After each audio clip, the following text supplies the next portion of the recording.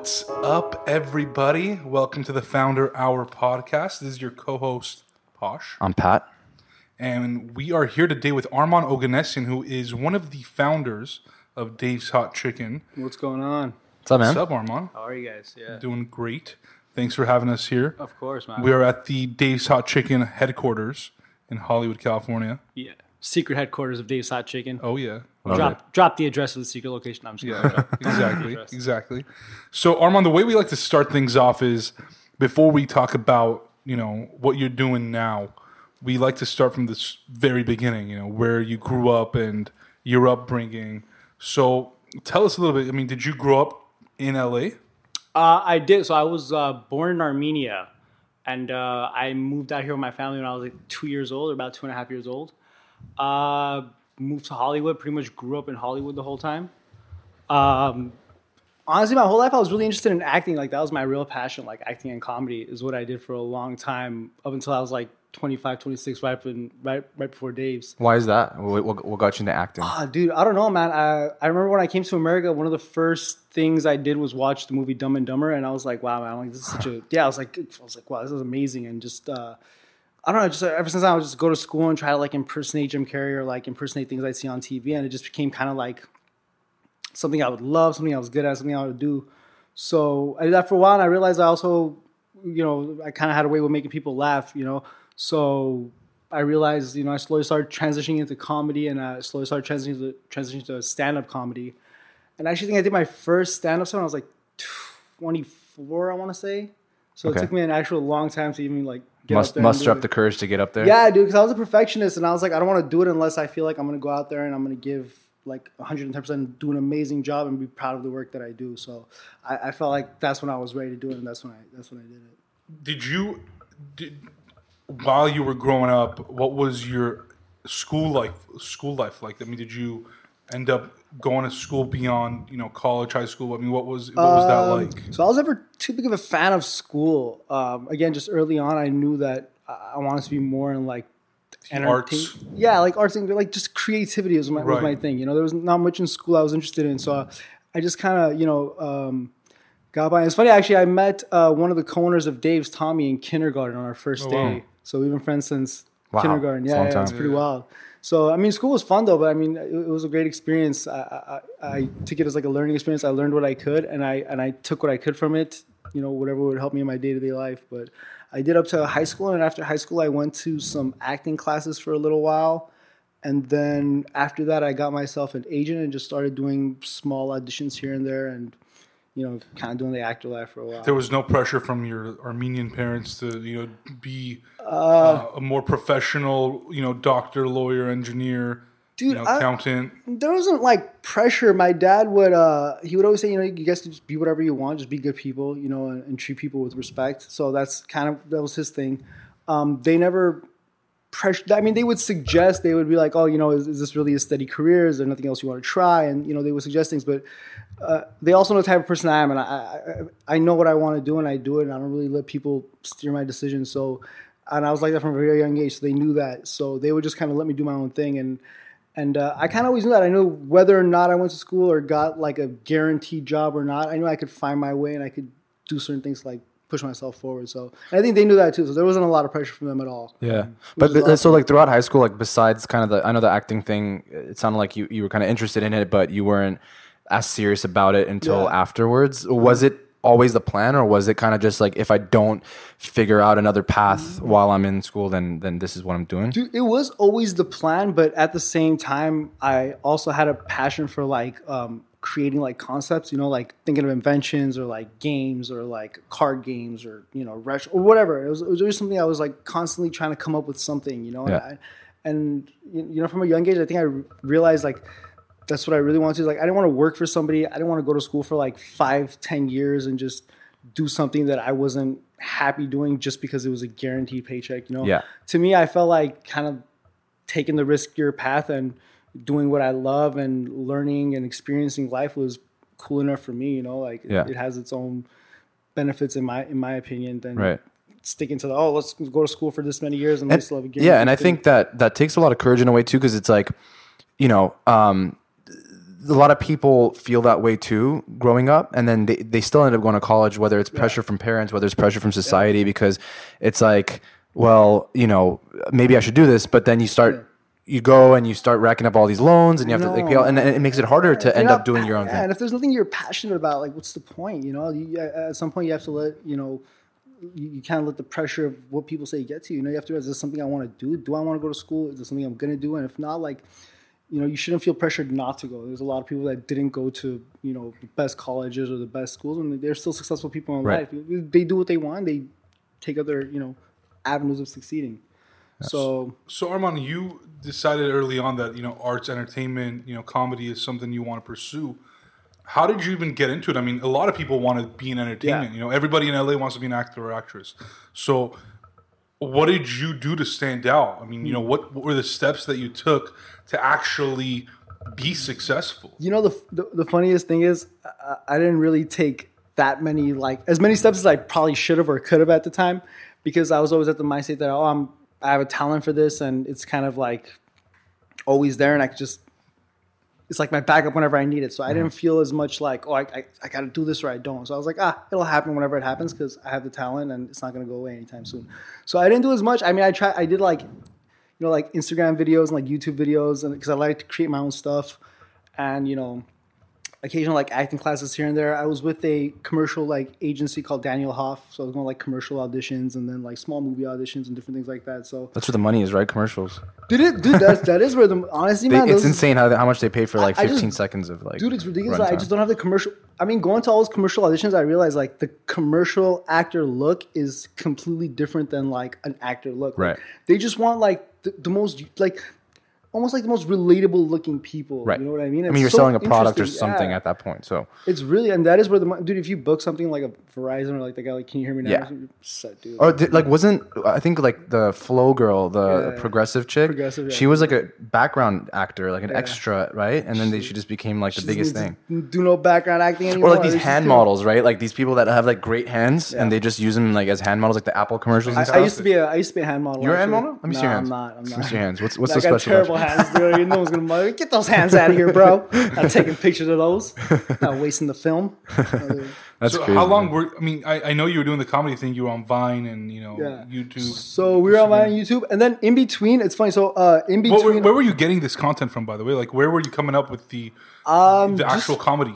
Just like day-to-day things that would happen that would like, you know, get inspiration from, or, you know, just there was times where we'd actually like go and sit down and try to like come up with different material. But at the same time we were doing that. So all throughout, so right after high school and after the couple of years of acting from my 20s till 26, I went back and forth between acting, comedy, and trying to come up with like some sort of concept, like, you know, something, you know. And it's funny because it was still me and Dave, who I started Dave's Hot Chicken with. And we had so many like we tried a bunch of different things together, you know. Like, he was in the same kind of scenario as you, like kind of just. No, he was actually, funny enough, he's been in culinary since he was like a little kid, and he's loved food his whole life, and he's been to like cooking schools, and he's worked at like every restaurant in LA you could think of. So that was always his passion. I remember when I met Dave, I met him on his like I think 15th or like 16th birthday or something like that. And we became friends instantly, and we started hanging out the next day.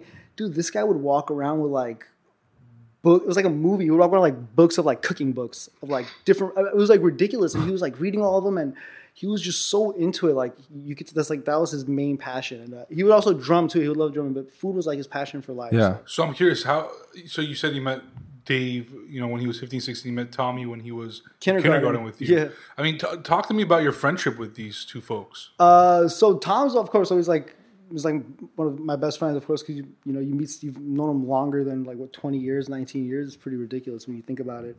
But Dave I met later on, but me and Dave had like a really cool relationship right off the bat. You know, we became friends very fast, and I don't normally become friends with people like if at all. Like, I mean, I'm cool with everybody, but I don't really like to hang out with people like especially people I just meet, you know. But I met him, and the next day I was like, yo, let's hang out. Like, let's go like chill. Let's go do something. You're a cool guy. So we developed a friendship right away, and it was like we'd known each other for years, and it just kind of continued like that. And funny enough, I would actually see Dave a lot more than I would see Tommy, because Tommy, you know, working is doing his own thing, and then me and Dave kind of live close. So. And what was Tommy doing? So Tommy has his family has a flower shop called Mary's Flowers. So he would help with that, and he was going to a pharmacy school, I believe, and he worked as a pharmacist slightly. I know he didn't like it though, but he was just kind of trying to again find his own thing that he's trying to do, you know. And did you guys ever did the three of you hang out before Dave's happened? Yeah, funny enough, we did, but not as much as because we Right. we're a large group of friends, Right. and we'd obviously like hang out in different groups. And me, Dave, and Tom, it wasn't like a regular thing for us to hang out at all. Like if ever, like but we would like obviously we all. It was like different circles in a way, right? It was kind of like different circles, yeah. Like obviously they knew each other, but we weren't all like the best of friends in like groups of three, you know. Like, but it was funny how it worked out that the three of us ended up starting Dave's.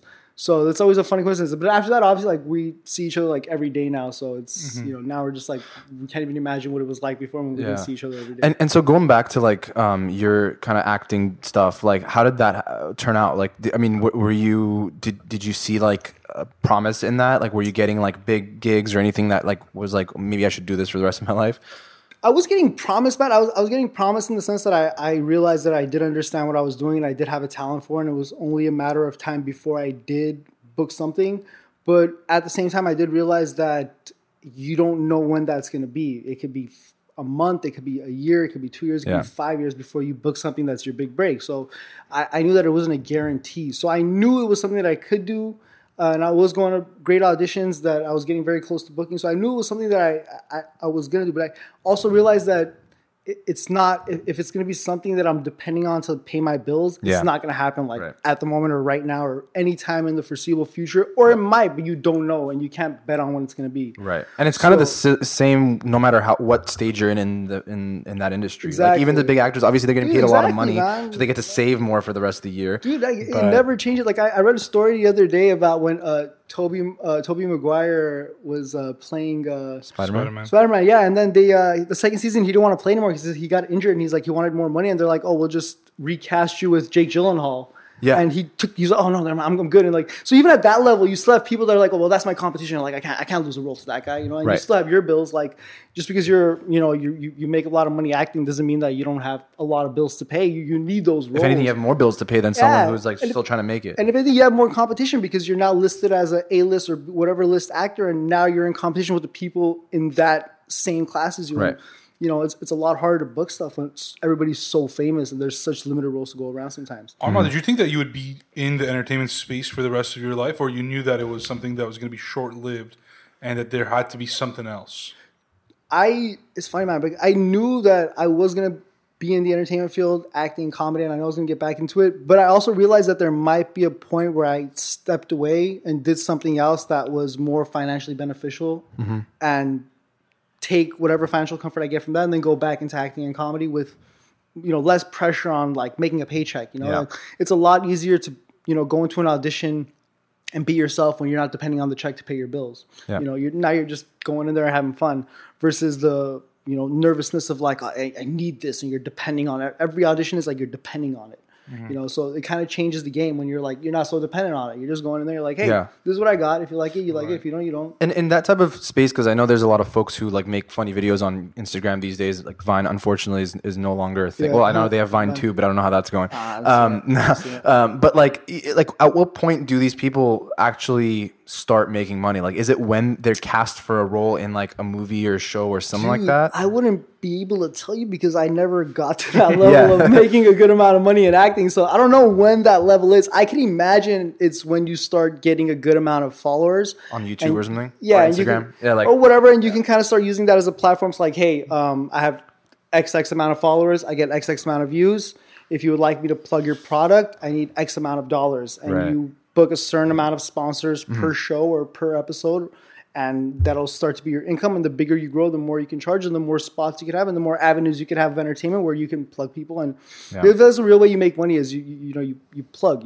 Companies will come to you and be like, hey, I'm 7-Eleven, you're famous. The traditional like influencer model. Yeah, I mean it's the way it goes. I mean I feel like otherwise you can create a product and again, sell to your followers. But I think the main thing is you need a good amount of followers. Yeah. The more people you have that are actually paying attention to you is the more people that actually... That's pretty much all it is. Real followers, not fake followers. Yeah, it's more people are going to want to pay attention to you. So if you're getting like 100,000 views a YouTube episode, people are like, dude, this guy's 100,000. Let's try to work with him because he's getting that's a lot of views. That's 100,000 people per episode that see what you have to say, and you can go out there and say anything because it's your platform. Right. So people start to be like, oh well, Yeah.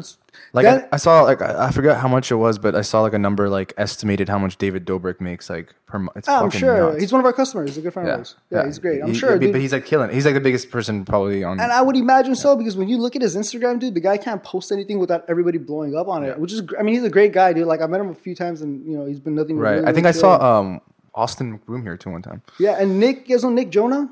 Yeah. The big guy from David? Yeah. Dude, me and him were friends before we started Dave's. We were in there, we did videos together and we did comedy together and things like that. Yeah, and he was a producer and we did a bunch of stuff together. And then when we did Dave's, that's when he went and met Dave and stuff, and that's when he kind of did his thing. So the whole thing kind of happened. like a small world, yeah. It's awesome. So speaking of Dave's, before we jump into the whole start of Dave's and how it started and where it started, talk to me about why it started or how that process even was where you and Dave and Tommy got together. Like why Dave's Hot Chicken? I mean, you were one person was doing pharmacy, you're doing the videos, Dave's carrying around cookbooks. Like, so what was that moment that you guys came together, or was it several different moments? I mean, give us the whole story. It was a combination of several different moments combined with us realizing that we, the pressure was starting to get us. We need to do something, Dave realized, like, I can't just keep, like, working for other people. I'm a talented chef. I can't just keep working for other people. He was working as a chef? He was working as like a line cook stuff. Yeah, dude, he worked at like Chateau Marmont, like some of the dopest places. Like a lot of them. Like, dude, this guy would like switch restaurants every like 7 months just to get like experience. It was ridiculous. Right. Like every time I was like, oh, he was like, oh, no, I don't work here anymore. I work here somewhere else now. Like it was crazy, and he was always reading and stuff. So it's like, bro, I'm trying to bring a date one time when you're there. That's like, what I'm saying, dude. I'm like, dude, I need you. some free food, man. What's going on, Dave? But and we knew we needed to do something, and we had a couple ideas right before that. I had like just barely failed. And and here's the thing. So I've had like a love of fried chicken my whole life. It's always been like my favorite food since I was a kid. That was my thing. I love fried chicken. And then Dave obviously is into culinary and stuff. And we always used to eat In-N-Out. So we'd eat lots of In-N-Out and lots of fried chicken. This is what we would do. It was our thing everywhere. And then I remember one time my friend took me to Howlin' Ray's. And he's like, you gotta try this fried chicken. You love fried chicken. You gotta try this fried chicken. So I was like, okay, dude. It was like, I remember when I had it was like the most mind blowing sandwich I've ever had. I was like, dude, this is amazing. I'm like, these spices with the fried chicken is just perfect. Like it's great, And were they like in the truck at the time, or were they were they had just started at the restaurant, and they were at the point where they had like 20-minute waits, something like that. So they were still like popular. Days. Yeah, they were still popular, but like. I remember they started peaking right at those times because when we started going every other time we would go, the line was longer and longer and longer and longer and longer. And then, so we had a love for In-N-Out. We had a love for fried chicken and Howlin' Ray's, and we understood the concept of supply and demand. And we realized like Howlin's amazing and they're doing a great job, but obviously the demand is more than the supply at the moment, And me personally, I would never jump into anything that I don't have any experience in, or there's somebody that's part of me doesn't have any experience in. So if I didn't know Dave, I wouldn't even consider anything. But because I knew Dave was an extremely talented chef, had been in culinary his whole life, worked at some of the best places. And the current place he was working at was called, I think, Elf Cafe. And they specialized in using spices to flavor their food because I think it was all vegan food. So they had like a huge range of spices they used. So it was almost like perfect that he was like so associated with spices. So I remember I kind of started thinking to myself, I'm like, dude, like what could we do? Like what's something like, how could we like make hot chicken a little bit bigger in LA, but not necessarily like I didn't want to copy Howlin' Ray's. I didn't want to like take anything away from them because they were like great, they had everything down. And I didn't want to be like the people that were like, oh, let's just try to do what Howlin's doing. I was like, we have different things in mind. We loved the concept of Nashville hot chicken, but we love fried chicken and we loved In-N-Out. So we're like, dude, we can combine these into one thing. So we started thinking of this fast, casual Nashville hot chicken place that was just a very simple menu that, because, Howlin' Ray's is amazing, but it's sometimes you go on the menu, it's like big, you have legs, breasts, thighs, tenders, breast sandwich. It gets confusing sometimes, and even for the kitchen, it's hard for them to keep up sometimes because they're getting so many different orders. Yeah. So we realized that one way we can cut down on like wait times is by having a very limited menu. And being a fan of fried chicken, I realized there's only two real ways that people eat fried chicken. That's in a sandwich or by hand. There's not really much. You don't need a salad. You eat it by your hand with. I mean, you could have it in a salad. Chop that shit up, put it on lettuce, romaine. Exactly, but like But no one's going to come to a restaurant for that, right? Exactly. But the majority is like people like to eat it with their hands, the bone-in ones, and they like to eat the ones in the sandwiches. So I was like, and tenders were always my favorite piece of chicken, funny enough. But I was like, dude, there's one piece of chicken that Howland doesn't use at the moment, which is tenders, which happens to be my favorite chicken. Mm-hmm. We want to do an In-N-Out concept with a limited menu. We can take tenders. We can turn tenders into sandwiches also. So we started thinking of like a menu concept, you know what I mean? But at the same time, like as we were thinking of all this, we started working on the actual recipe because we realized that it can't be like a half-assed recipe, especially if you're trying to like follow up a Howland Rays, you know? Like you can't just go out there and be like, hey, here's my... You got to take your time. You got to do, you know, a lot of like deep research, a lot of fried chicken. We eat so much fried chicken. It's ridiculous. But literally like every single day, I want to say for like 7 months or something like that, we were just cooking. And this is around what time? Like a couple years ago? This is around like, right. So we opened up the parking lot May 2nd. Of 2017. 2017. You looked at your fingers. Because I was tatted? Yeah, I was tatted on there. That's why I was like, let me just remember the date. It's like my birthday. I'm like, what the fuck? What was the date on there?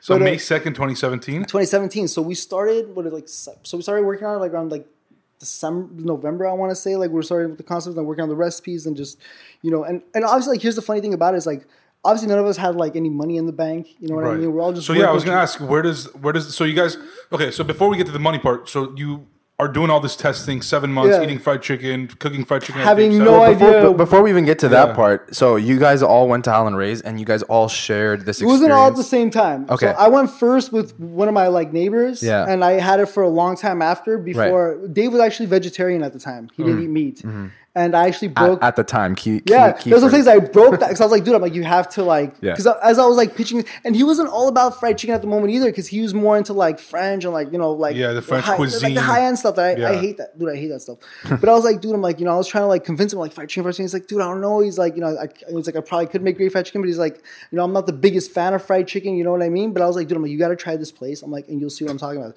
So I convinced him after a while. And I took him to Howland Rays. And I broke his vegetarianism with that sandwich. And he loved it, of course, because it's a great sandwich.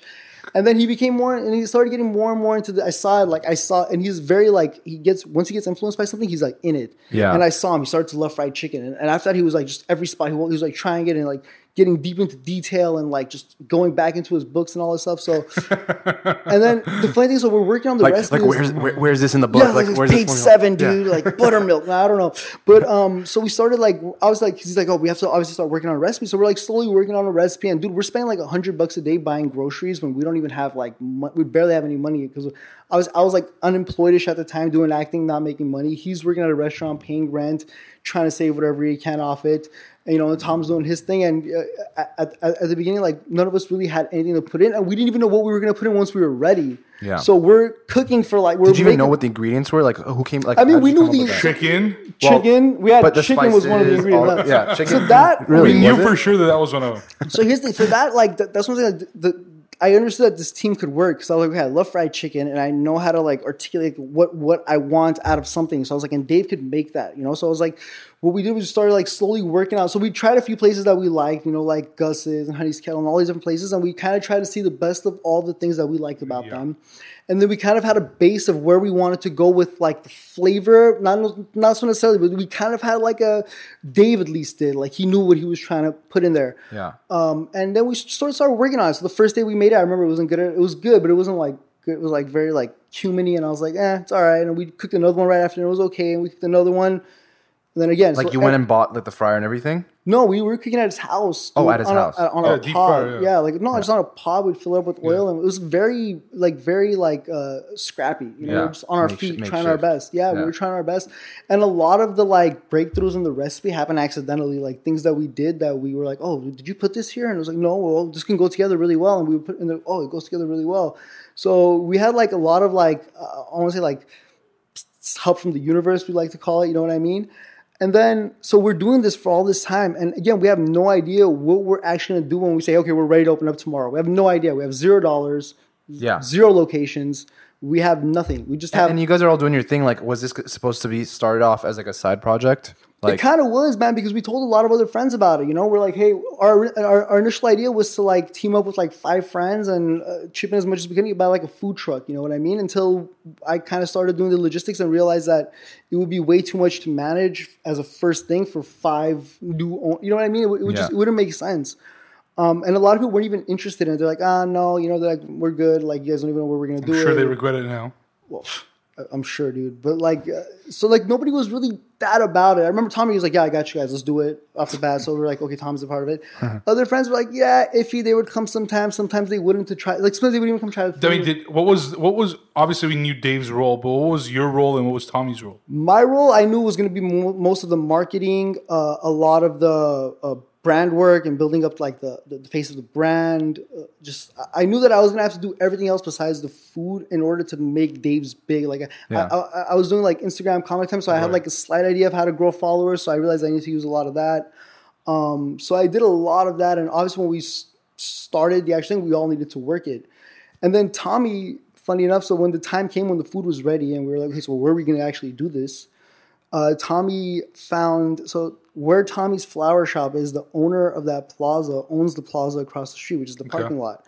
And Tom said, well, we want to do like a little food thing there, like a little food concept. And he's like, yeah, for sure. He just got it for free. He's like, yes, I have a spot for free. He gave it to you for free. He gave us a spot for free initially. Because they were already in the spot across the street, right? Across the street. So he gave us initially, a little spot until for he free. started finding out. Well, also probably no one's parking there at night. No, there was a lot of parking there. There was only one spot that we had available. And we had to like leave things there to make sure that nobody parked there. Oh, wow. Especially like at first we wouldn't but when we eventually got more popular, we would have to leave things there so people wouldn't take those spots because otherwise like we didn't have a place to open. Right. So Tom was like, "Oh, we got a parking lot. We're gonna do it in this parking lot." So like, okay, so how much money do we have? And we all like took whatever we have, and we combined it up to like $900 is what we all had together. So we're like, okay, so we're like, we need to start this concept with $900. So we went shopping and we bought like a fryer for like Craigslisting and just like scrapping it up. We're just scrapping. Didn't ask your parents or friends or anybody for money. No. We were doing all this because we wanted to help our parents and wanted to help our families, because none of us were in the best financial positions. Right. We were all just kind of getting to that point where we're getting older and our parents are getting older and we kind of need to take over the financial load. So we were like, it wasn't like we were going to be like, hey, we need a bunch of money to start something to help you guys with. We felt we did this ourselves. So we scrapped what we could. We did a lot of like, odd jobs for a little and just got whatever we could, put it together. We did some scrappy shopping. And I remember we set a date. We're like, this day we're going to open, May 2nd, we're going to open that day. And we're going to, we'll do our first pop-up. And we did like a test setup at Tommy's house, I remember. And we were like, and it's funny. We knew it would be successful. It's funny because we gave it to our Armenian parents and they ate it. And they're like, oh, this is actually pretty good. And we're like, damn, if Armenian parents if like they this. say it's good. Like, and they're like strict there. Like regular people are going to love this. So I remember the next day, we got up and we went and we like set up our tables and stuff like that. And we had friends that we invited and they were the only ones that obviously came because who knows about a parking lot. And we made like $40, but we were so happy. We're like, dude, make $40. Like, profit. Yeah, no, just 40 in general. It wasn't. We had to go shopping the next day, but we were happy because like, we made something. We're like, somebody actually paid us and we took it.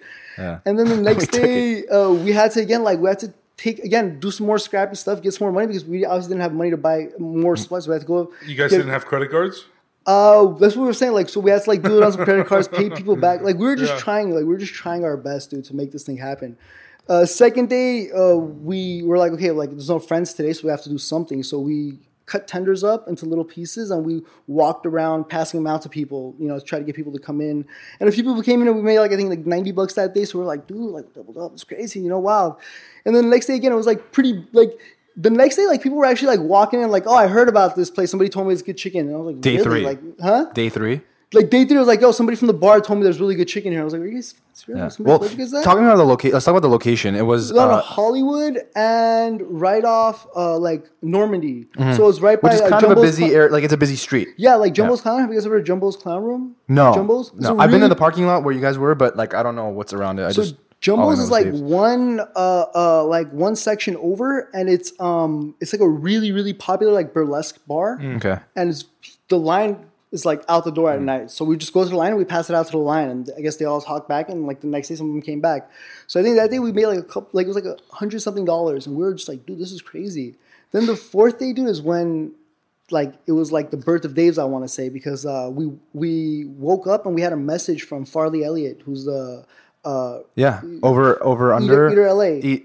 Eater LA, yeah. So he had a DM and he's like, hey, I heard about, and I was like, man, he's really on top of it, huh? Dude, he was, but I was posting on Instagram twice a day, mad hashtags, and I was like spamming likes on people and just trying to get the page like in people's eyes. So of course, like some of the hashtags used is obviously going to catch his profile because he's looking at nothing but food. Yeah. So he's like, I want to just come check you guys out and whatever. I'm like, yeah, of course. And I knew who he was. So I was like, yeah, definitely, dude.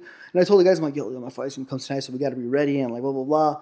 So, that night was kind of chill. It wasn't too crazy. And he came in at night and he's like, oh, what's up? And he's like, tell him about the concept. And we kind of told him our story of what we're doing and how we're like only 4 days in. And then we gave him the chicken and he ate it. And he's like, yeah, good job, guys. And he wasn't like going crazy or anything, but he's like, yeah, he's like, this is really good, guys. Like, good job, And he, gave us a little more thing. He's like, all right, guys, I'll see you guys later. And he rolled out. And we're like, oh, that was so cool. And we were happy that he just came by. And we're like, this is crazy. He came by. And we closed up that night. We went home. And me and Dave, I remember the next day we were at my house in the morning. We were getting ready to go shopping. And I was like, dude, do you think he might have like wrote an article or something about us? Like that fast? Because he told us, he's like, would you guys, he's like, because there was a place called Hotville Hot Chicken, which had really good chicken, but they had a big Eater LA article the day before their pop-up. And we went to that pop-up and it was like a 5-hour wait. So it was very bad. It was like hectic for them because they couldn't handle it. So I told him, I'm like, dude, we don't want a situation like that. I'm like, we don't want to get I'm like, our fryer cooks 3 orders every 10, 15 minutes. Like we're not ready for people. Right. But we woke up next day and there was an article, dude. And the title was, East Hollywood's late night chicken stand will blow your mind. Wow. And he was just like, he gave us like so much love. It was ridiculous. We were almost like, dude, it's almost like if we wrote this for ourselves, like if we were just trying to like hype ourselves Well, he was up. probably trying to be like very nonchalant at that time, just to like not inflate your egos too much. I guess, but he's a great guy, dude. Yeah. But dude, we went to work that day. So we read that article and we sent it to friends and everybody's like, oh, wow. And like, that's when people were kind of like, oh, well, look at these guys. They're actually doing something. Yeah. Dude, we go to work that day, and I remember my dad was there. So like, we go to work that day, and we were kind of late because we'd open up at like 7 or 8 at the time. I don't remember, but we were there like 20 minutes later. Dude, there was like 80 people in line in front of our parking lot. And you guys, I'm assuming, were not happy about that. We were happy but scared. Like we were like, whoa. Because before that, we'd open, we'd chill. One person would come in, 15 minutes later, another. Yeah. 20 minutes later, one more. You're telling me you have 80 people standing already kind of mad that you're late. Just because of that Eater article. Just because of the Eater article, yeah. The day before, the day thing. Like So walk me through that. So, I mean, at this point, Dave's cooking. Tommy's also cooking. Tommy was taking orders. And you're? Dave's cooking chicken. And you were preparing it, right? I was putting them on plates. I was toasting the buns, and I was doing all the saucing and stuff like that. So what happened this day? 80 people show up. I'm assuming more showed up throughout the night. Like, were you guys able to fulfill the orders? Dude, that was like one of the most hectic days. I think we filled as many orders as we could. Some people ended up leaving because it was taking so long. But again, I would go out and talk to people, and we didn't even have a system for how to take orders. So people were waiting outside, and I'd go take their order and come back in and write it down. And again, it's like 3 orders every 15 minutes. So by the time we give 3 orders, you got to get 3 more. That's nuts. So I would go and I would apologize every time. Like, we're so sorry, guys. It's only our 5th day, and we're like, we didn't know so many people were going to come. We're like, it's going to take a long time. It might be this long of a wait. I'm sorry. But we got through it. And we made the most we'd ever made. It was like, I don't even remember. It was like $400-500. But it was a good amount. It was like, whoa. Was it called Dave's Hot Chicken at the time? It was. And you had the branding, logo, everything? We didn't have the logo. We had it's funny how it got named Dave's actually. So I was going to ask why Dave's why not Tommy's, why not Arman's? Okay, so a couple reasons why. Okay, so one of the times when we were working on the recipe, we went to swap meet and there was like one rubber chicken hanging there. It was like a yellow rubber chicken, obviously. And then Dave's like, yo, should we buy that chicken and name it Dave? And make it like our mascot. And this was like 2 months into making the recipe. I have a story about this chicken, by the way. You really? That's something I hear it. So I was like, dude, we totally should buy it and like make it our spokesperson or whatever, like our thing. And it was $1, dude. We bought it for $1 and we named him Dave. This is like a very famous toy for dogs, right? Yeah, I heard, dude. Like my dog has one, and like I used to make videos, just random videos on like Snapchat and stuff back in the day.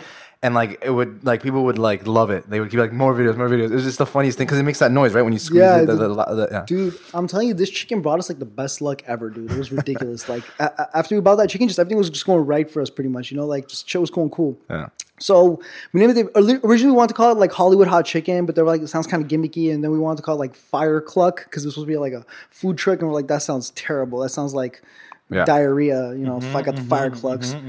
Arman's hot chicken sounded absolutely terrible. It sounded like rotisserie chicken. And I was like, no way. Tommy's hot chicken was okay, but there was Tommy's burgers. Yeah. And then if you really think about it, like if you're being practical, like Dave is the chef. And he can, like, even though we would suggest flavors, it was his expertise. Right. I was like, oh, we can't do that because this happens. And you got to cook this at this time and this at this time. So we're like, dude, I'm like, it's your hot chicken. You're Dave.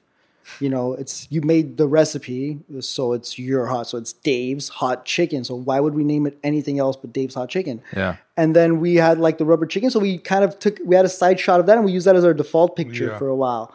The actual chicken? It was like a picture of the chicken, but not a picture of our chicken. So it was a picture of the same chicken, but like kind of with like a nice background. Yeah. And it was just like the face. So we did that for a while, dude. And then this logo. And then people would always like, it's funny because before we opened up Dave's, we would hear people like, hey, we need a logo for our cheese man. They'd be like, oh, we're too busy. Nobody gave a shit. After that article and like a couple days after when it started getting really busy, dude, we had like 5 logos being sent to us like a day. Like people, hey, you want my logo? You want my logo? And we're just like, we're like good. people designing this chicken And just sending it to us in like thousands of different ways. Like, but none of them were good. And then this guy, Gary, who actually does a lot of work for us, one day he sent this to us. He's like, hey, what do you guys think of this? And I saw it. I'm like, dude, I love that. I'm like, I'm like, how did you make that? He's like, I was actually just teaching my daughter how to use the program. And I thought while teaching her, I would just make you guys' chicken. And he's like, I just liked the way it ended up looking. And we took it and we're like, this is the logo. And we took it and we made it the logo. I love it. Copyrighted everything. And so how long were you guys at this parking lot?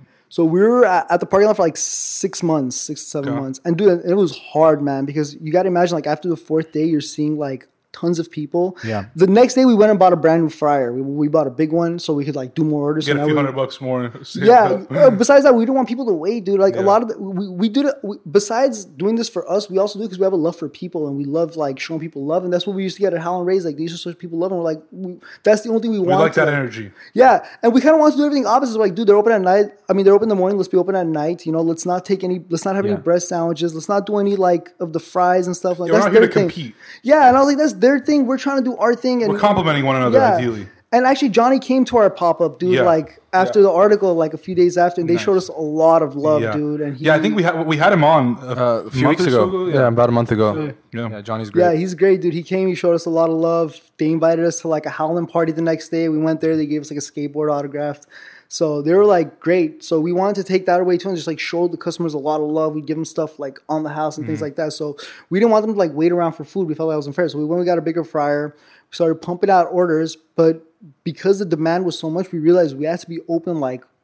I was about to say, I still waited. Yeah, dude, it was. I think it was like, but it wasn't as long, probably. Dude, it was crazy, dude, because we would have a system. So our system was our fryer would cook about 18 orders every like 15 minutes. Okay. Yeah, you would do like these batches, right? Yeah, so every time we would get 18 orders, it was a round. That's one round. So you can't put more chicken because it won't cook right. So you put that aside, and that's one round. Each round takes about like 35 minutes to be done. So 15 minutes for the chicken, another like 10 minutes for the fries, because obviously it's an outdoor fryer with propane, and it's like it's not pump into its full capacity. You have to leave things in there a little bit longer. So each round take 30 minutes. So if you were even there at like 7 o'clock, let's say, and you got there right when we opened, and there's only 4 people ahead of you, but the first guy orders like 10 plates, and the second orders 5 and 2, well, now you're automatically in the second round. So even though you got there first, you still have to wait like 35 minutes. So we couldn't have a lot of control of it. And even if we added a second fryer, we couldn't increase the amount of plates we did because we only had so much room to plate. Then we need to add another table. So people were waiting for what, 3-4 hours at one point?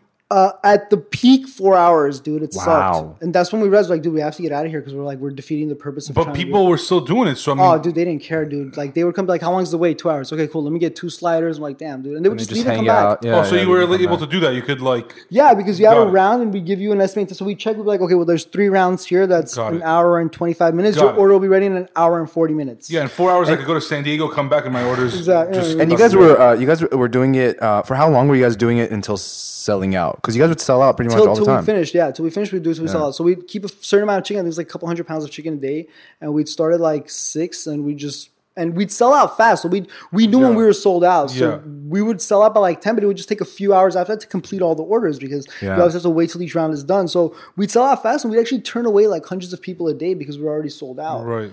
In those like 6-7 months, what's like one thing that you was like just one moment that you really remember? You're like, damn, like this is gonna be very big. Besides every night seeing all these people, like I mean, I'm sure that's crazy in and of itself, but just was there like a moment, like someone maybe came or dude? I think the moment was that night when we went, and there was like all those people in line, and it was funny because my dad was there, Tom's dad was there, and stuff like that, and the look on their faces when they saw that line, like they were happier than we were because, you know, obviously they watched us like try to plan this thing for months, not knowing how successful it was going to be, and seeing us kind of the first few days, like, how much you guys make today? 100, and they're like, okay, and 20. And then that day they come and they see like 90 people in line, and they were like almost tearing up looking at us. And they kind of looked at us, and we had these like kind of panicked look on our face, and they were like, they kind of screamed like, don't worry guys, you guys are going to kill it. And we looked at our dad screaming that to us, like about to serve these 100 people in line for a pop-up that we started 4 days ago. And we were like, damn, we're like, this could be something pretty interesting here, dude. We're like, this is not just going to like, we're like, unless we mess this up, this is not just going to go away, dude. So you finally decide to move into the location that we're at now, which is Hollywood. in Hollywood. And at that point, did you guys have to raise funding? Did you have the funding necessary? I mean, what was that we like? did is when we were initially planning out Dave's, Tommy has an older brother named Gary, who's, again, been our friend for a long time. Different Gary than the designer Gary. Different Gary than the designer Gary, yes. Thanks for clearing that up. Yeah, anytime. Designer stuff.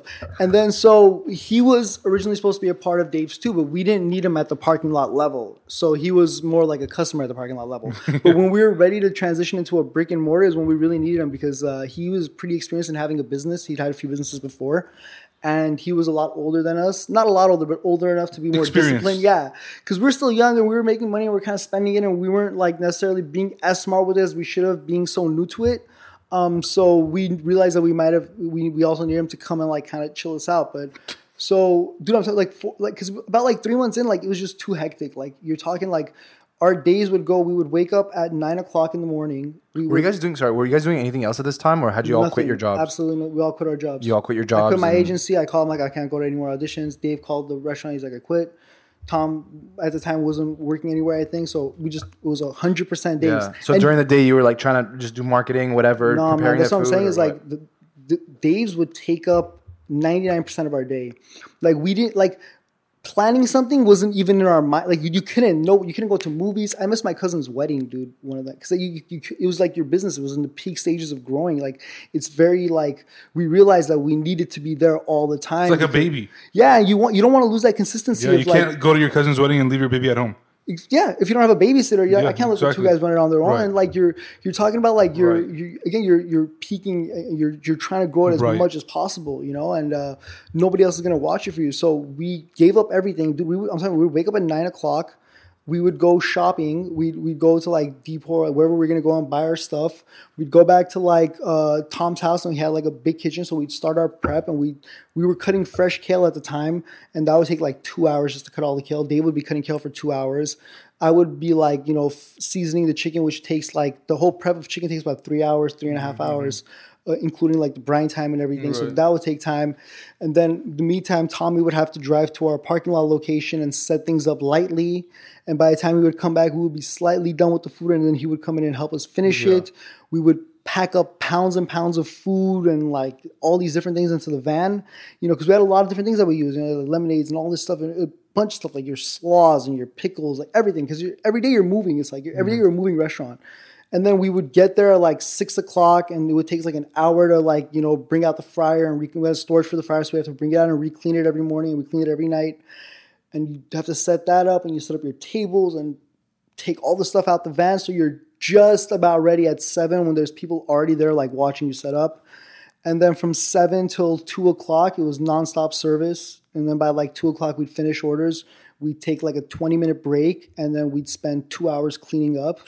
Yeah, because it's a lot of trashes, and you have your fryers, and you have your oils on the tables, and you got to clean that, and you got to drain your fryer, and you got to clean your fryer, you got to degrease it, and it's taking hours, and you have to pack all this stuff back into your van, drive it back to your house, put it there, start again next go home at 4 a.m., 4:30 a.m., sleep, wake up at 9, do the whole thing over again, 6 days a week. Shit.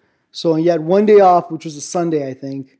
Okay. And we were so tired from the week, we just spent it sleeping. Yeah. Get back up on Monday, you start at the same cycle. Did you like the grind and the hustle? I loved it, dude. It was the greatest time ever. It was the greatest time of my life. I wasn't a kitchen guy, but it was like the best time to just serve up and like, seeing all the people's reactions when they would come in, and like, it was just like crazy, dude. Like, so many people that doubted us and family, and they were just like, oh my, like, they were praising us. It was like, it was epic times, dude. It was some of my favorite times in life, though. And the three of us getting to do it together was so special, because obviously now we have so many employees, and we're not in the kitchen as much, right? Because we have different priorities also with expansion and stuff. But dude, thinking back to those days, just the three of us doing that for those 6 months, it was amazing. And was most of the growth? It sounds like most of the growth was organic, but were you also like, I don't know, advertising and things like that, or how would?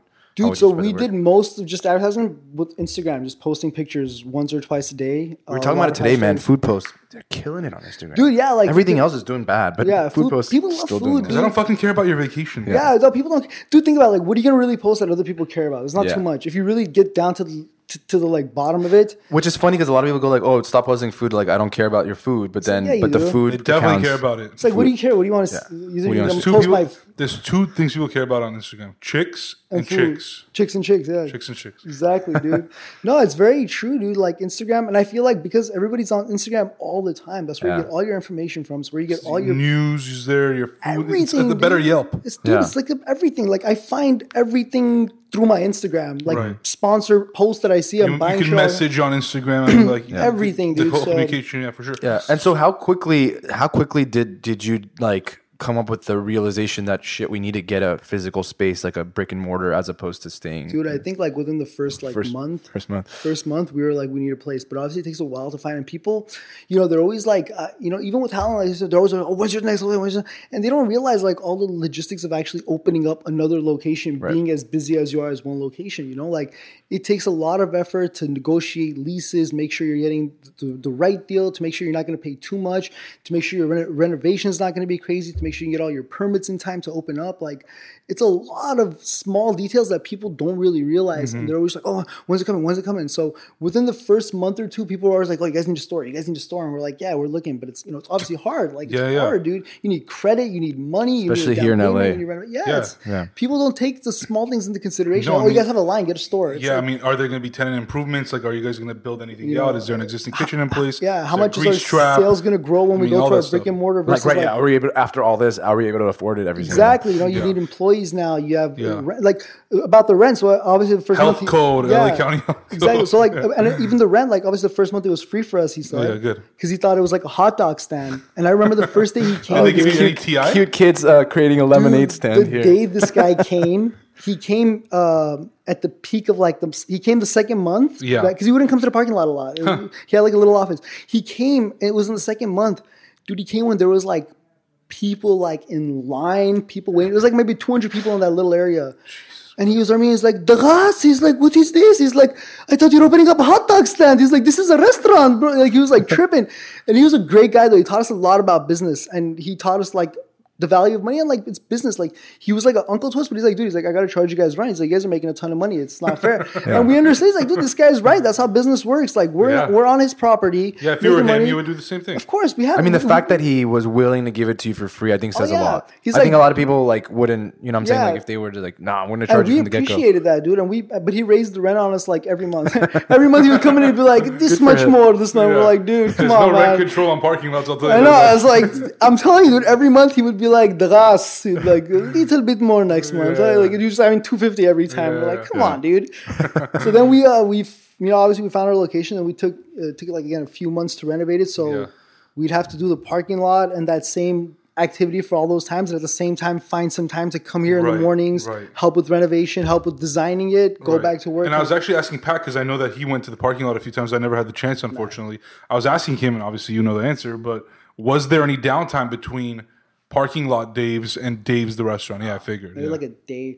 Downtime for like the customers, but not for us. We took like 2 for days the off. customers. Yeah. We took 2 days off between the last day of the parking lot and the first day of the brick and mortar, and that 2 days was spent with invite customers, working out our systems and like how the kitchen is going to run and how things are going to happen. You know, right? A whole different project. And then the whole other month was spent because obviously, I feel like it's a weird thing, but. I feel like people don't realize you're opening up you're a pop-up, obviously. We're working on the food. We're making the recipes. We're doing everything. We know it like the back of our hands. Now we have employees and we're having to write down the recipes and give it to them.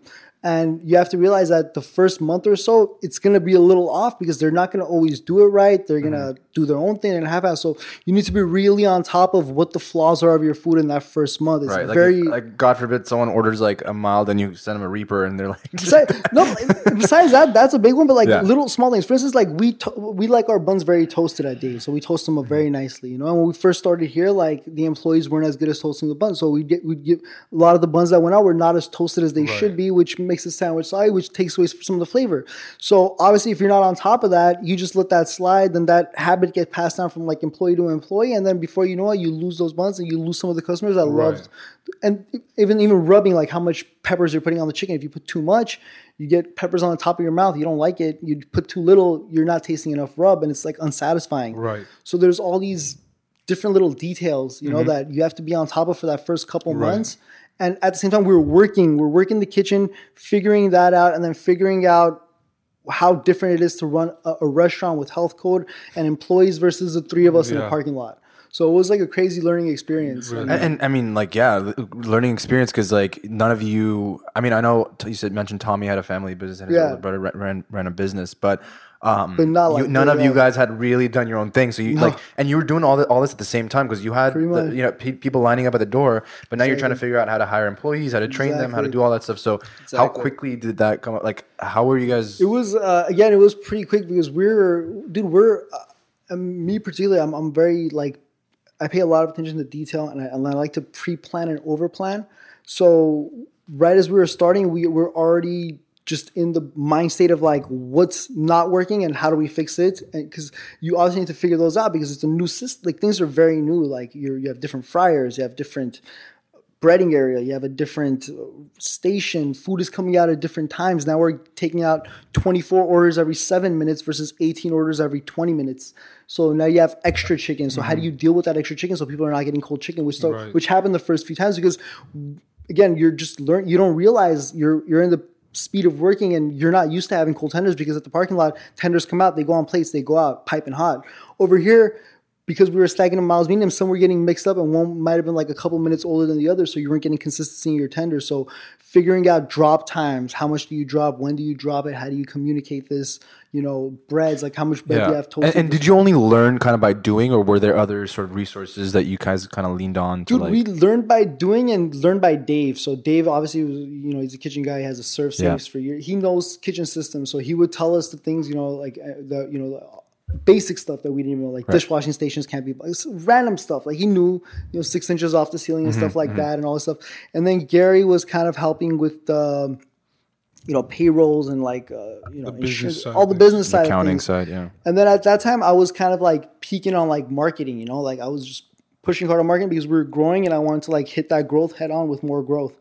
So we were all kind of like pushing in our individual fields and at the same time like trying to run this place. But it went great, man. Like within the first month, we started opening at 6. Within the first month or two, we're like, dude, we need to get more hours because people are like, it's not fair anymore. We're a restaurant. There's no excuse for us to be open at 6. Like what the fuck are we doing for 6 hours out of the day?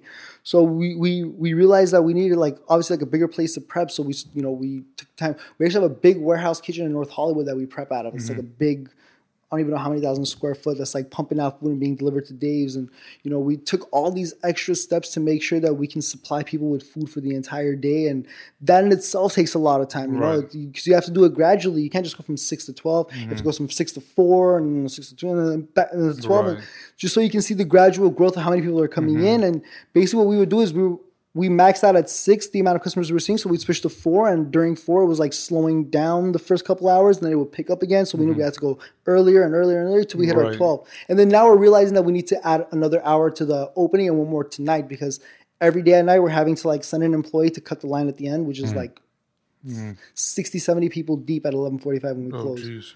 So it's now we're still in the learning process. Now we're learning. It's only been like a year and a half since you've been in a brick and mortar. Exactly, and we just got our second location. I don't know if you guys know North Hollywood. Yeah. So let's talk a little bit about the expansion. So I have an interesting story. When Pat and I first came, I don't know if Pat had been before the first time you and I actually got here. You might have, or you might have tried it with your brother. And we came and we sat down. We had the food, and I hadn't been to Howlin' Ray's yet. And I remember walking out, and I told him, and we were having this discussion. I was like, "This is the next like In-N-Out." Yeah, and awesome. I was like, "This is," because I had heard about Howlin' Ray's and how the lines are 3-4 hours, and I was like, "That doesn't sound like In-N-Out, right?" Yeah. But with this, we waited 20, 30 minutes in line, got our food like in a second. Yeah. And so it just felt more like it could become something like that, right? And I mean, we discussed it. I think we were both like, this is going to be like growing pretty fast. This is more built for that type. Built to scale, like built to franchise. That's like exactly. I mean, because I was working in hospitality at the time, so I was like, this seems like something that definitely is going to go in that direction. And I didn't know any of you guys and hadn't heard of you guys, but I was like, I'm hoping and pray that the founders like just do take it in that direction, because you can just tell that was the initial like and that's plan. What we planned, dude. That's what we planned from the beginning. Like the ingredients we used from the start were like are we going to be able to scale with these and not Right, change them? exactly. You don't want to start off with a particular type of bread. People love Correct. it. Then you're going to 1, 2, 3 Yeah, locations. and then you're baking the bread fresh, and then Yeah, you're like, and- I don't know if I could break the bread fresh Of course, and dude, you drive can't. through. Yeah, You can't, man. Yeah. You have to pre-plan. That's what I'm saying. Yeah. Is like we pre-plan a lot. So obviously, Dave being the chef and being the guy who's like, we should use these buns and they're this and this and this. I'm like, dude, no, man. I'm like, imagine having 5 locations. Right. How many of those buns are you going to be able to get for those locations? Yeah. Are you going to be able to fresh bake buns for 5 locations, seeing 500 people a day or something like that? No, you're not. It's going to be a hassle. You're going to change your bread midway. You're going to lose a lot of customers because you're dropping your. I'm like, what we start with is what we have to finish with. So Right. whatever ingredients we're going to use now need to be the ingredients we finish with. So let's make sure whatever we're buying now is not like, oh, well, we're a pop up. We're only serving a few people. Let's buy the most gourmet stuff. No, Right. eventually you're going to have to change it. You know what I mean? So we bought like very like.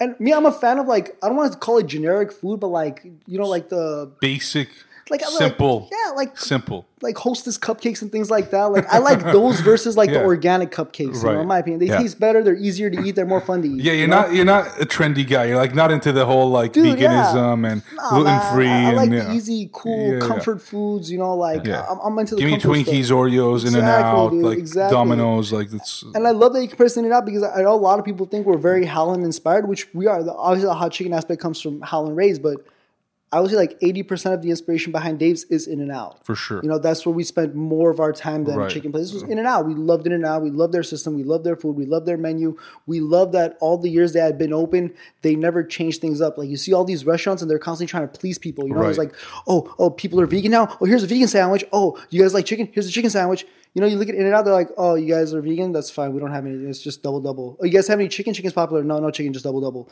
And that's they present their product and like, this is our product and we're not going to change it. Right. If you guys want it, get it. And that's why they have so many customers because they're not trying to please. Right. They are who they are. Yeah, they're just putting out like this is what it is. And it's the same with Dave's, I feel like. From the day we started, we've never changed anything. Mm-hmm. Like we never added anything to the menu. It's a simple 1, 2, 3 menu and all of it is tenders. It's 2 tenders, 2 sliders, or a tender and a Right, slider. You know, right. it is like the In and Out of like chicken sandwiches. Right. You know, you come in, it's fast, it's fresh, it's made. The menu is simple for it to be fresh for you every time. Mm-hmm. You know, we know we could have a line of 1,000 people. We just need to drop tenders, just drop them at the right time so none of them are getting cold, and we just serve those people super fast. We don't need to wait to see what they're going to order. But you talk about like even just the process of just preparing this chicken like throughout the day. You have another facility, all this stuff. Is that built for scale too, and how so? So that's built. Okay, so the thing about that is like you do have to change some things. So for instance, like right now we obviously we package our own sauces. So we have employees that will package us, they'll pour them out until we're going to close them. They do like 4,000 or 5,000 a day. It's a lot of time it takes up for them to pour sauces. Obviously, right now we're going through a few different companies to see which one of them can package the sauce for us without sacrificing any flavor. And that makes it easier for us because we can order bigger amounts of it. Future restaurant owners and future locations can order big amounts of it, and they don't have to worry about making it in house. Same with the slaw. It's a very easy process. It comes in. You have a certain recipe, and you order the kales and white cabbages and everything, and you have a certain amount, like 50 grams of this and this, and you have a certain amount of sauce you put in there to mix it up, so that's easy to scale. You send it out to people. We're also working on making the chicken easier to. I mean, it's not hard. Like any restaurant could probably prep their own chicken. Mm-hmm. Not like we're in this restaurant. I think we see, on average, maybe like 1,200 people a day. Okay. So it's almost impossible to have the time to prep. In such a small kitchen because the kitchen is obviously pretty small. So that's why we have that side warehouse for the prep. But future locations that are a little bit bigger, that obviously when we got this Dave's, we were seeing 200-300 people at our parking lot. We didn't know it was going to go up to that much more people. So you've outgrown the location. We outgrew the location like months ago. So location number 2, where is it at? So location number 2 is in North Hollywood. Okay. It's on Lancashire and Magnolia. It used to be an Arby's. Oh, nice. So they kind of have the grease trap and all the hood and all the kind of stuff in place. And it's so hilarious because the owner was an Armenian franchisee. Oh, wow. And he has a lot of Popeyes. So he has a fried chicken combo. Okay. So I feel like he's been to Dave's because his Arby's looked like a Dave's. It was red walls, black ceilings, wood grain. Perfect. It was literally like this guy had come to Dave's and he was like, you know what? I like this guy's design. I'm going to design my store like that. So we bought him. We're like, dude, we don't even need to change too much here. Which is basic things that we need to change. So that's why we're like trying to speed it up and get it open, because also we need to kind of start separating people because we have really outgrown the location, and it's becoming like A way problem. too much of it. Yeah, it's a strain on the location itself. Dude, things are breaking like constantly because you're having 1,000 people use it a day over Right. and over again, 7 days a week. It's Yeah. not going to last. So when is that opening? We're hoping to get open by mid-August. Of Because this you- year? Of this year, yeah. Because I mean, even though all the cosmetic stuff is done, like obviously still ordering your equipment and hiring the employees to be able to like handle the opening, that's what takes a lot more of the time. Plus you're like permitting and your approvals and things like that. So that's what takes more of the time. Otherwise, it's cosmetically like very ready. So, and then we have, And it's not too far from this location, right? it's not too far, and it's in dude. Like we have a lot of customers that come out from North Hollywood, and there's like a few hot chicken places out there that are like they're not open all the time, and they don't have like the Right. best hours. And a lot of people wanted Dave's in North Hollywood. Like it's inconvenient. Like I would never drive to North Hollywood to eat anything, so I don't expect anybody from North Hollywood to drive down to eat Dave's unless they're really craving it. Nobody wants to drive 30, 40 minutes. But it's in closer traffic. to Burbank and kind of that area as Yeah, well. So yeah, exactly. So it'll you can- service that part of town yeah, too. so you can, it's a great for a second location because you're kind of like, you're spreading out your people, but not too much, Right. And then the third location is going to be on Wilshire and Normandy. Got it. So more LA. it's more LA. It's a lot of like office buildings and stuff. Right. So it's gonna, you're gonna do a lot of like. Is it a standalone like this or is It's it? not a standalone. It's actually part of. So it's like a. It's like on the side of. So it's like basically it's like a long street right between like Normandy and Alexandria, I think. And there's like a halal guys on one corner, and then like a Starbucks and a bunch of Got businesses it. that go down the street, and then the Dave's will be on the other corner. Got it. So there's Good amount of foot traffic. dude, there's tons of office buildings. Like Yeah, there's like that's big. thousands of I units. know a lot of office offices buildings. that order Yeah. like Howlin' Rays Yeah. and stuff Dude, like that used to be yeah. at Togo's. That place used to be at Togo's. And I'm never eating Togo's in my done- life. never eaten it. They were there for I like think 18 once out of years, dude. desperation, Yeah. I did. Yeah, exactly. They were there for like 18 years. So if Yeah. Togo's is there for 18 Yeah, years, yeah. I highly doubt Dave's will like. And that location will be more of like third party deliveries, focusing on Right. third party deliveries because it's. I'm sure like that area office is lunch buildings. breaks. Yeah, nobody wants to be No, bullshit no. on a lunch break. It's traffic. So it'll be like a good go to for them. Right. So obviously you guys are growing at a very fast pace. It's been a year and a half since you've been in this brick and mortar. So now essentially in 2 years, you're going to be at 3 locations. What is the long-term plan and the vision that you guys have for Dave's moving forward? So the long term plan is franchising, which we're pretty much there. We're in the process, and we have almost everything finalized. I think we're registered in like 40 something states right now. Well, We're gonna wait for these next couple locations, and then gradually start taking like applications for franchisees. And we've partnered with a couple great people from the Blaze Pizza organization and Wetzel's Pretzels organization. So they're very experienced, obviously, in like the franchising world. And And did they approach you, or did you approach them, or They how did that approached come about? us. One of them left a card with our employees that said, the owner of Blaze Pizza wants to speak to the guys, and we called them in and they came for a meeting, and they're like they're some of the most successful people in the restaurant world and in other fields, but they were some of the nicest, coolest, down to earth people we'd ever met. Yeah, and I think we were talking offline, but I know Blaze is a franchise and has multiple owners. Is this person that approached you? Is he like the? He's one of the main guys. His name is Bill Phelps. Okay. Yeah, he was actually the founder of Wetzel. So him and Rick Wetzel started Wetzel's Pretzels together. Oh, okay. Oh, I didn't know that. I didn't know that the Blaze had anything to do with. It's funny. It does. Yeah, Yeah, it's funny. it actually does. Yeah. So Rick Wetzel was also involved with Blaze Pizza. well, both have to do with dough. Yeah. True. True. They love the dough. They love the dough and they love making dough. They and make love dough. Which making dough are you dough. talking about? Yeah. They make dough making dough. Yeah. Amazing. They're making dough I while don't, making I don't dough. even know why that's not their motto, Yeah. and slogan, but that's a whole different Yeah. story. Bill, if you're listening to this right now, Yeah. your motto should be making dough while making dough. Yeah, I want 3% of every Yeah. person that uses Yep. that. That's a good one, dude. Every We should make hashtag? that a t-shirt. Yeah, let's do it. Dude, that's really funny, man. I'm gonna text that something like one of Let's the do it. guys came up Let's with do it. something really funny. Let's do it. Amazing. Making dough while So making dough. they come to you and they say, guys, like this is amazing. We need to franchise it, and so you guys are just Yeah. like from Yeah. the get go. You're like, this is what we wanted, and we're gonna do Off it. the get, so kind of. So of course we want. Because In and Out is not a franchise. It's not. So it's not. But we kind of didn't. So here's what we wanted to do. We wanted to be we want to be like In and Out, but a little bit more of like a modern version. So we understood that to grow fast, you do need help. Obviously In and Out is amazing, but they have 300 locations in like 90 something like odd years. Blaze Pizza has 300 locations in 4 years. So it's a big difference in time, And a lot of the fear with becoming a franchise is selling to franchisees that might not uphold your quality, Right. standards. And I think it's just a fear in general with customers too. Is like, is the quality going to be good? Well, that's the thing is like a lot of these companies, when they do get to the level of franchising, which is hard enough, they're just kind of selling to anybody that's putting up the money. Right. Whereas so Blaze Pizza doesn't let anybody buy a location that doesn't have multiple fast casual restaurants already. So to apply to buy a Blaze, you need to own like a bunch of restaurants already. You can't just be like, I want a Blaze. Unless you're like LeBron James. You have to be an operator. You have to be an operator. Yeah, and even LeBron James would probably need like an operator partner that knows how to run the because still, even though they're famous, like you don't want to give them. You probably definitely don't want to give it to them. Yeah, and it wouldn't be hard for somebody like that to find an operator. An operator that's like, hey, I know how to run a restaurant. Like I'll put up the money, you run the thing. Yeah, because dude, like what I learned is like a lot of these bigger like franchisees, they're just they have these big restaurant groups, they're big managers that know how to run stores. They buy them, they give the operating booklets to the managers, they pass down to the employees. They know how to maintain your quality, and they understand that the reason you became as successful as you did for them to buy your concept is because you kept certain rules in play. And so they're not about like and do they like? Can they have? I don't know how it works in the franchising world, but can they have other franchises at the same time, or is that a conflict of interest? It's not a conflict of interest. No, I don't think so. I think it's better if they do. Interesting. I'm not. Like if there's two companies that are competing, like let's say someone who has a McDonald's and someone, I don't know if Burger King. That's up to. I think they still do it, dude. I think that's a decision of the owners dude. Because there's like if somebody comes up to you and they have like 10 Raising Cane's and each of their Raising Cane's is like top something in the region and great Yelp reviews, well, he knows how to run a business. Like it doesn't matter. It's not his restaurant Raising Cane's. He's a franchisee. Right. He knows how to take an existing concept and keep it running the way it's supposed to run. Exactly. But there's people that don't. There's people that like.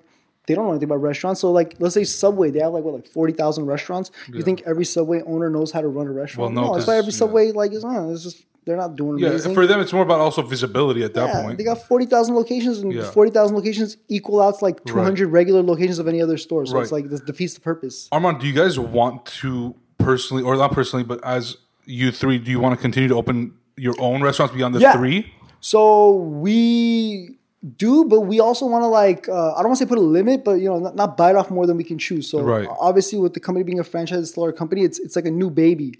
Right. So you have your baby in the sense of like individual stores, but now you have like it's like the queen bee or like the queen child, like it's the one that's can birth other children. You know what I mean? It's like an interesting concept. So it's like you have a second child now that's I don't want to say more important, but it holds a bigger role. So it's not on the individual store level anymore. So if you're opening up like 10 stores and you're having a hard time keeping up with them, those 10 stores are going to reflect back to your main company because if the sales are off and they're losing money and the franchise and the company starts to have, maybe or whatever, you're taking away just because you're like, oh, well, I started the concept. I could open up 50 of them. No, you're going to damage your business. So you need to do as much as is keeping you successful, keeping the business successful, not putting too much strain on you, not sacrificing the quality of your restaurants, and at the same time focus on the growth of the overall company versus your individual growth. Yeah. So individual stores are our individual growth.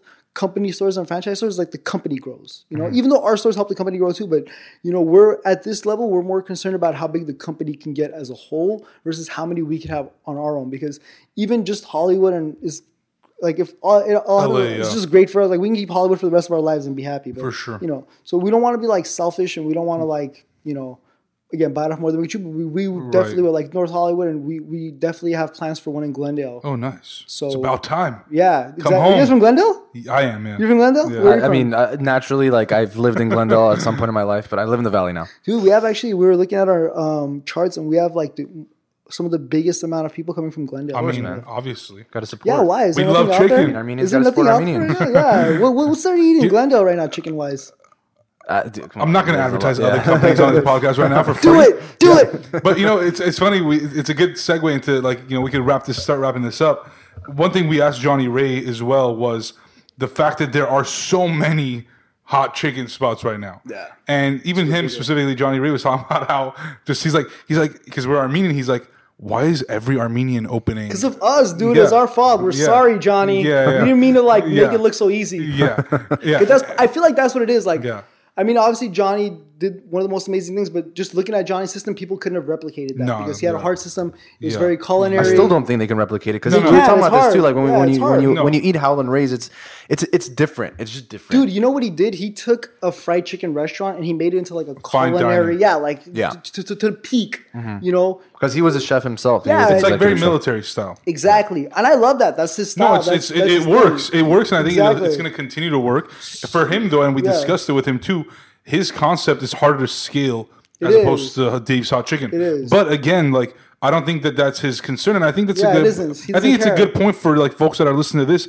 Not every business and business owner wants to scale because with scale comes more problems. Yeah, and like he loves food. He's a culinary guy. Maybe he wants to open up a French cuisine restaurant. Right. He could take the popularity he's gotten from Howlin' Rays and do anything. For sure. And I'm sure he might. He's a young guy. I've known about Johnny. So my neighbor Andy, who's a good friend of mine, went to school with Johnny and worked at restaurants with him. And I actually told me stories about how like what a smart chef he is and all the like crazy things he's done working at different restaurants that have like boosted the restaurant. So. You know, it's not a accident that his restaurant is so popular. The man knows how to run a restaurant. He knows how to make customers feel good. For sure. I feel like any concept he does is going to be just as successful. As far as like all the different chicken places, like I said, because we made it kind of look so easy because they're like, oh, look at these guys. They're doing one menu item, tenders. They're making 2 sandwiches, 2 things, this and that. They did it in a parking lot, so it must be easy. They can literally watch us do it and kind of even take notes. Then all they have to do is put some peppers on it and give it a name and just start selling because of supply and demand. Somebody in Tahunga is just going to go to the nearest spot versus coming all the way to Dave's or Howlin' because it's closer. Yeah. So until you go there, they're going to go to that spot. But how I necessarily feel about him is like, dude, like, and I feel like Johnny feels the same. Like, we don't own chicken. We don't own hot chicken or fried chicken. They've been around longer than any of us, and they're going to stay here. But if people are doing it just because they think it's a money grab, I think that's terrible. I think that's very bad to just do it because like, oh, well, look at these guys. They're making it. Let's do it. Make as much money as we can. Then fuck it. Whatever afterwards. Like if you don't have any like love for it and you're just doing it to make money, I feel like that's not cool. And I feel like it's not cool to just keep adding gimmicks to it and not having anything necessarily like special about it. Right. What makes you stand out? Yeah, like Howlin', you go there, you know, again, it's like a culinary system. It has its own like beauty. Yeah, it's the whole experience, the energy that's there. Yeah, and then you come to Dave's and it has its own experience. The fast casual doubles. You know, you get 2 sliders. That's like the thing. Exactly. And then everywhere else, which I'm very excited about, by the way. Yeah, exactly. And everywhere, and then most of there's also like Hotville too, which comes from Nashville. You know, she's Kim Prince's niece, so they do amazing chicken also. You know, there's all these people that do it for the love, and if I feel like you do it for the love, you're gonna get successful. And if you're not doing it for the love, then eventually you're going to hit a brick wall. And because you don't have a love for the business, you're just going to be like, I'm out. It's cool. So what is, I mean, how quickly do you want to start franchising? I mean, I know tomorrow, but like how quickly? I think we're, if I'm not mistaken, I think our franchise offices are already like taking slight calls and finalizing all the paperwork. And I think we just finalized what POS systems we're going to use for all the locations, which is like a big deal because obviously you don't want to have 50 locations and then change your POS systems midway through, which is something that not a lot of people consider. Yeah. So we just decided on that, which is a big thing. And then once a few more operating things come into play, there'll be some slight PR that goes in. And then after the PR is when the people really start calling, and then you'll have the right paperwork to send them. You'll be like, somebody call like, hey, I want a Dave's. Like, okay, cool. Here's the application you need to fill out. These are the criteria, blah, blah, and this is that. And he'll read them and he'll give them to his lawyer. He'll give his name. We'll check it up. If he gets approved, he gets approved. However many, and then you start kind of taking it from there. Like more simple. So is the idea like you once you have a franchisee, then you start building the location out and kind of, yeah. More or less, I think. Well, I don't really know exactly. Because I was my first. Yeah, time, you're learning too in the process. I'm just naturally curious. Yeah, Bill and John, they whatever you do know, dude, but we're learning a lot. It is kind of like so. People sometimes apparently they buy like 100 locations at a time. Some people and they just build them out every year. Like they'll be on a contract that you have to build at least one every 2 years. Mm-hmm. So he'll pay for 100 up front, and over the span of 40 or whatever, he'll just one, two. And their grandkids will have like 13 locations. Exactly, and he'll probably like transfer that contract over to his grandkids and be like, "Hey, you got to open 5 more before next whatever. Here you go. Yeah, enjoy the money. Sorry, you're gonna be a millionaire. Sorry, you have so many restaurants, dude. Poor kid. So it's crazy, man. I mean, there's people that'll buy 1, 2. There's people that'll buy 100. There's people that'll buy 50. It's just it's different. Like, but you know. So is the plan to just kind of be like as quickly as you can, just be everywhere? As quickly as we can, without sacrificing any of the things that make us who we are. You know, like. Yeah, like the reason it's not so big obviously because quality stays the same, the hero is the same. So the reason we scaled ourselves the way we scaled ourselves and the reason we use the ingredients we use and we're not so, culinary, and we're not so about like because Holland has a Howland crew and all this stuff, and we don't want to do that. We don't want anybody to come to the location for the employees. We don't want anyone to come here for us. People used to go for Johnny to Howland Raised, and when Johnny wasn't there, they wouldn't want to go. So we don't want that to happen with us. Like, the guys are not there, we don't want to go. Because you want them to go for the food and the food only. Yeah, you want the food and the brand to transcend any individual. So if they're in Tonga, they're not going to be like, oh, well, Tonga doesn't have the Hollywood crew. I don't want to go there. Or Tonga doesn't have Arman there. I don't want to go there. No, it's like, same sandwich. It's the same sandwich as Tonga as it is in Hollywood. So they go everywhere. Yeah. And I'm curious, I asked you earlier what the roles were. Now that the company has scaled and they're franchising, I mean, are there like official roles and titles of CEO, CMO, COO, creative director? Our CEO is Bill. We made Bill the CEO because he's probably one of the, honestly. And Bill is the founder of Blaze, one of the founders of Blaze? Blaze? Of Wetzel's and a co-founder of Blaze, yeah. Okay. So he's actually one of the smartest people I've ever met. He's a great guy, knows exactly what he's doing. Like he's, big reason for like the growth of it. Not obviously there's like a lot of everybody in the team that's involved with Blaze or Wetzel's, some of the smartest restauranteurs So around. is this like a joint venture or are they officially It's like so technically like the franchise company is me, Tom, Dave, Gary, John, and Bill. So we're like it's a separate company. It's a separate company from Dave's Hollywood, but obviously Dave's Hollywood is still related back to it. But because it was around before the actual franchise, it's kind of like his grandfather in a way. Yeah, you know what I mean? So then there's like the franchise company, which is owned by us six. Got it. So then Bill will be the CEO because he's obviously the most qualified to help us scale. Of course, dude, because he was the CEO of I think Blaze and Wetzel's, if I'm not mistaken. So he's the man. And then obviously like every other most positions are filled. I don't know everybody by name. It's a bad thing to say. It's like I don't know all our employees by name for all the positions, but we kind of just we kept our roles. Obviously, like Dave still will. If there's anything to go back to the food, we'll go back to Dave.